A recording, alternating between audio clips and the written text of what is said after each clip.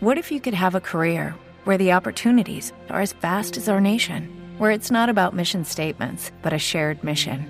At U.S. Customs and Border Protection, we go beyond to protect more than borders. From ship to shore, air to ground, cities to local communities, CBP agents and officers are keeping people safe. Join U.S. Customs and Border Protection and go beyond for something far greater than yourself. Learn more at cbp.gov/careers.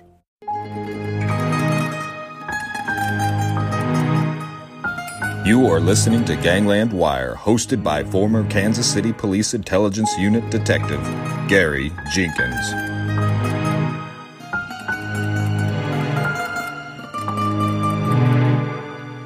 Hey guys, all you wiretappers out there, this is one of the series of short episodes about the Chicago outfit in 1989. I'm recording this with my friend Camulus Robinson, and Paul Whitcomb, my other friend. Both of these guys are experts on the Chicago outfit. Now, looking back at 1989, the Cubbies won first place in the National League East, but the Giants beat them in the National League playoffs, if you remember that. The Royals, since I'm from Kansas City, we finished second in the American League West, kind of on our way back downhill from our great win in the World Series in 1985. Richard J. Daley had been the mayor for a long time in Chicago, and Richard M. Daley, Little Richie, became the mayor in 1989.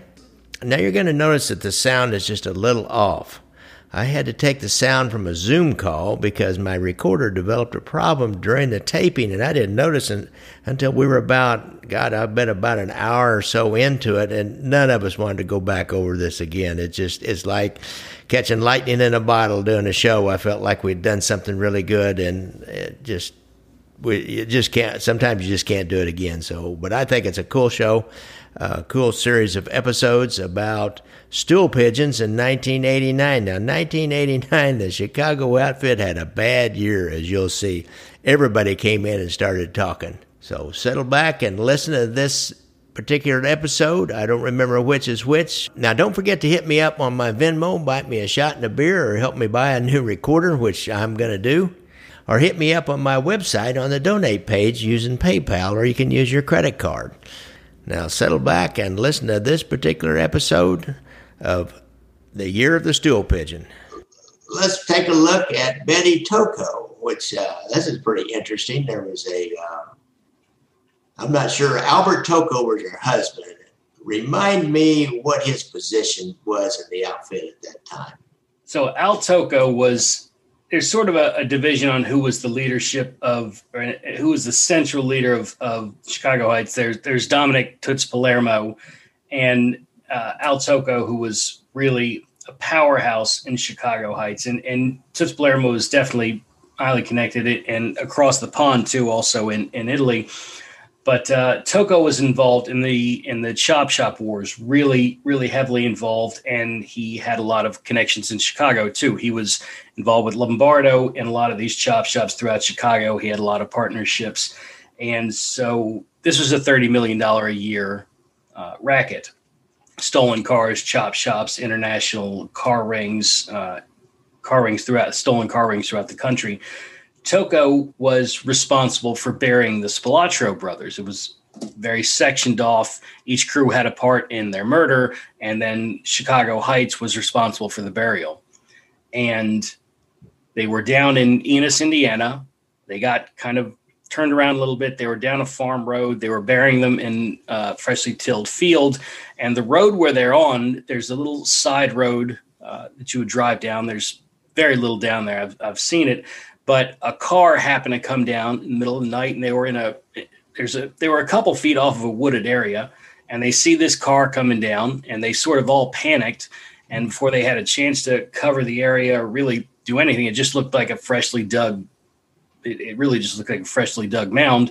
And so they all fled, and three of Tocco's guys went one way, and he went the other. They had the car and both radios. He's wandering around barefoot, and he calls his wife. Finally, she shows up, and he's screaming and yelling. And he runs to Florida, and he's waiting for permission to come back from Joe Ferriola. He's worried he's going to get killed because they find the Spilatros immediately because Farmer sees his field all messed up, freshly tilled ground, and it looks really suspicious, like somebody been poaching deer and burying the carcass. But Tocco was a tyrant to his wife. He was horrible to her. He was when you think of what a mob guy was, that was Tocco, tipping the guy who mows his lawn, the kid who mows his lawn, $100 and wandering around town. Everybody knows him, but he'd come home, and unlike a lot of these guys, he was a real bastard to his wife, and for years she put up with this sort of abuse. And finally, after this happened and it was in the news and all, he finally pushed her too far, and she began informing on him, and he was arrested. Later on, he was in his jail cell talking about all the murders he had committed and this and that about his wife, and his cellmate repeated everything that he said to try and lessen his sentence. So really, Tocco got buried by his big mouth and his terrible behavior. He initially fled to Greece before he was arrested, and they extradited him back from Greece. So Tocco was like deep in mob behavior. Fleeing the country and all. It doesn't get much more mafia than Al Tocco. I hesitate to use that word with Chicago, but Al Tocco was running deep.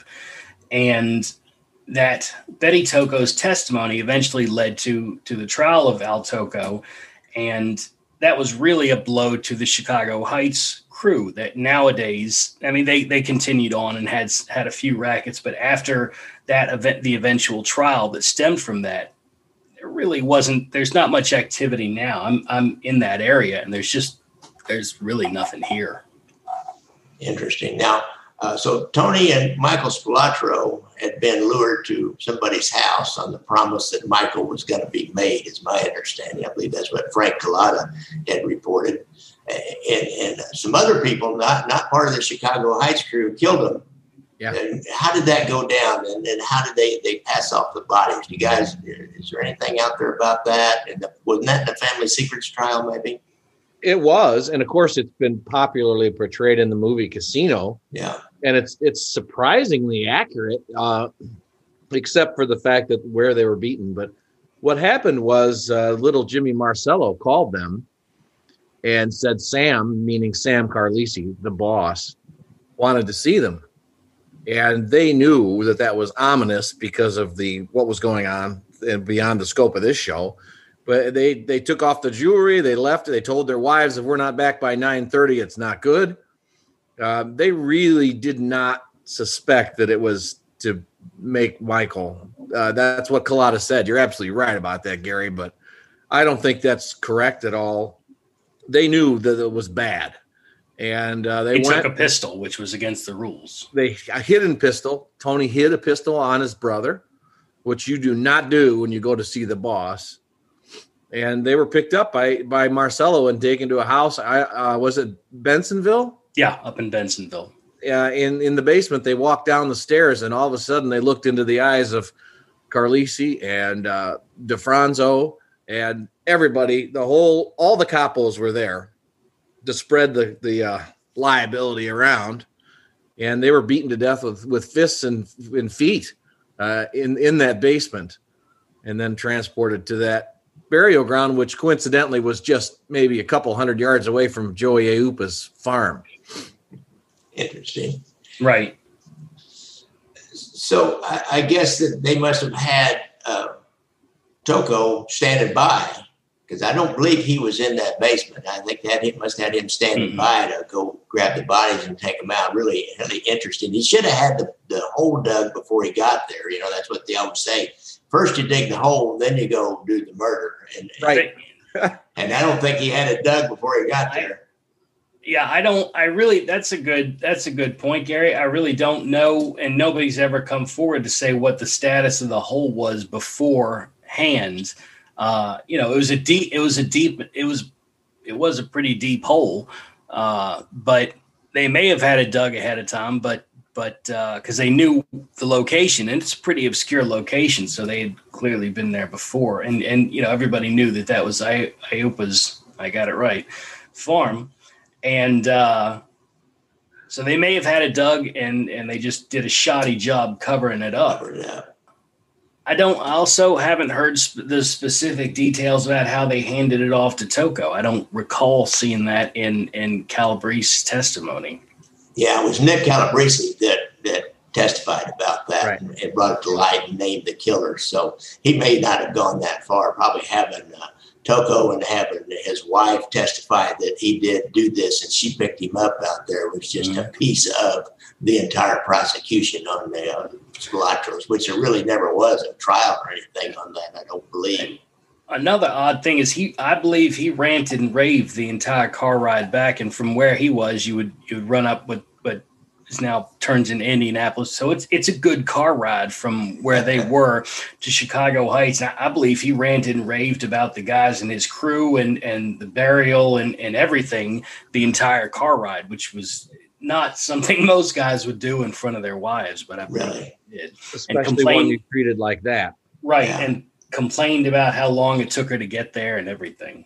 So she was able to verify a lot of what Calabrese was saying from kind of from the final end of it. Interesting. There's a friend of mine was in the penitentiary and he said, there's a guy in there called himself a verifier. He said, what do you mean? He said, I'm a professional verifier. And what he was an informant. That's what he was, but he called himself a verifier. Bureau would come to him and say, well, I heard this, and this. Is that true or not? And he'd say, well, that's true or that's not true. Never.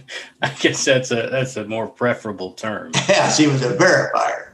Well, thanks, guys. I hope you enjoyed that. Look for the next episode in the Year of the Snitch coming soon. Don't forget to hit me up on your Venmo app at Gangland Wire or go to my donate page. Need all the help we can get.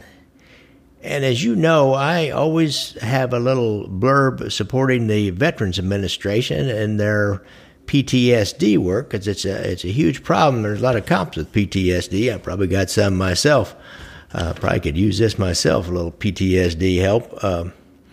There's one more thing about that. Here in Kansas City, I was at a company, actually, they worked on my computer down here at 304 Armour Road in North Kansas City, and this is for you Kansas City people. There's a virtual reality company called OmniLife, and they fix computers. They have a virtual reality games, which are really scary. They put me in one and asked me to walk a plank and walk out and look straight down from like a 50-story building. I couldn't do it.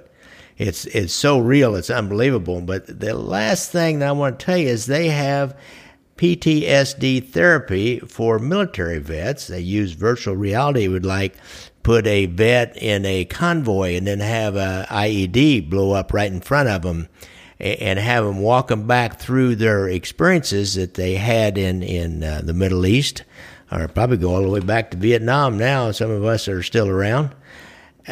And they have a doctor on staff whenever you do this. I don't know if they have a connection with the VA or not, but the guy was telling me about it. It sounded pretty interesting.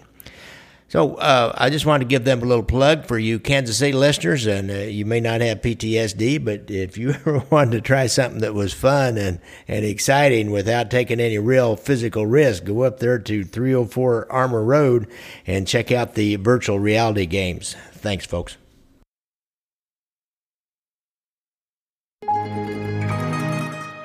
Music provided by our good friend and superfan from Portland, Oregon, Casey McBride. Thanks, Casey.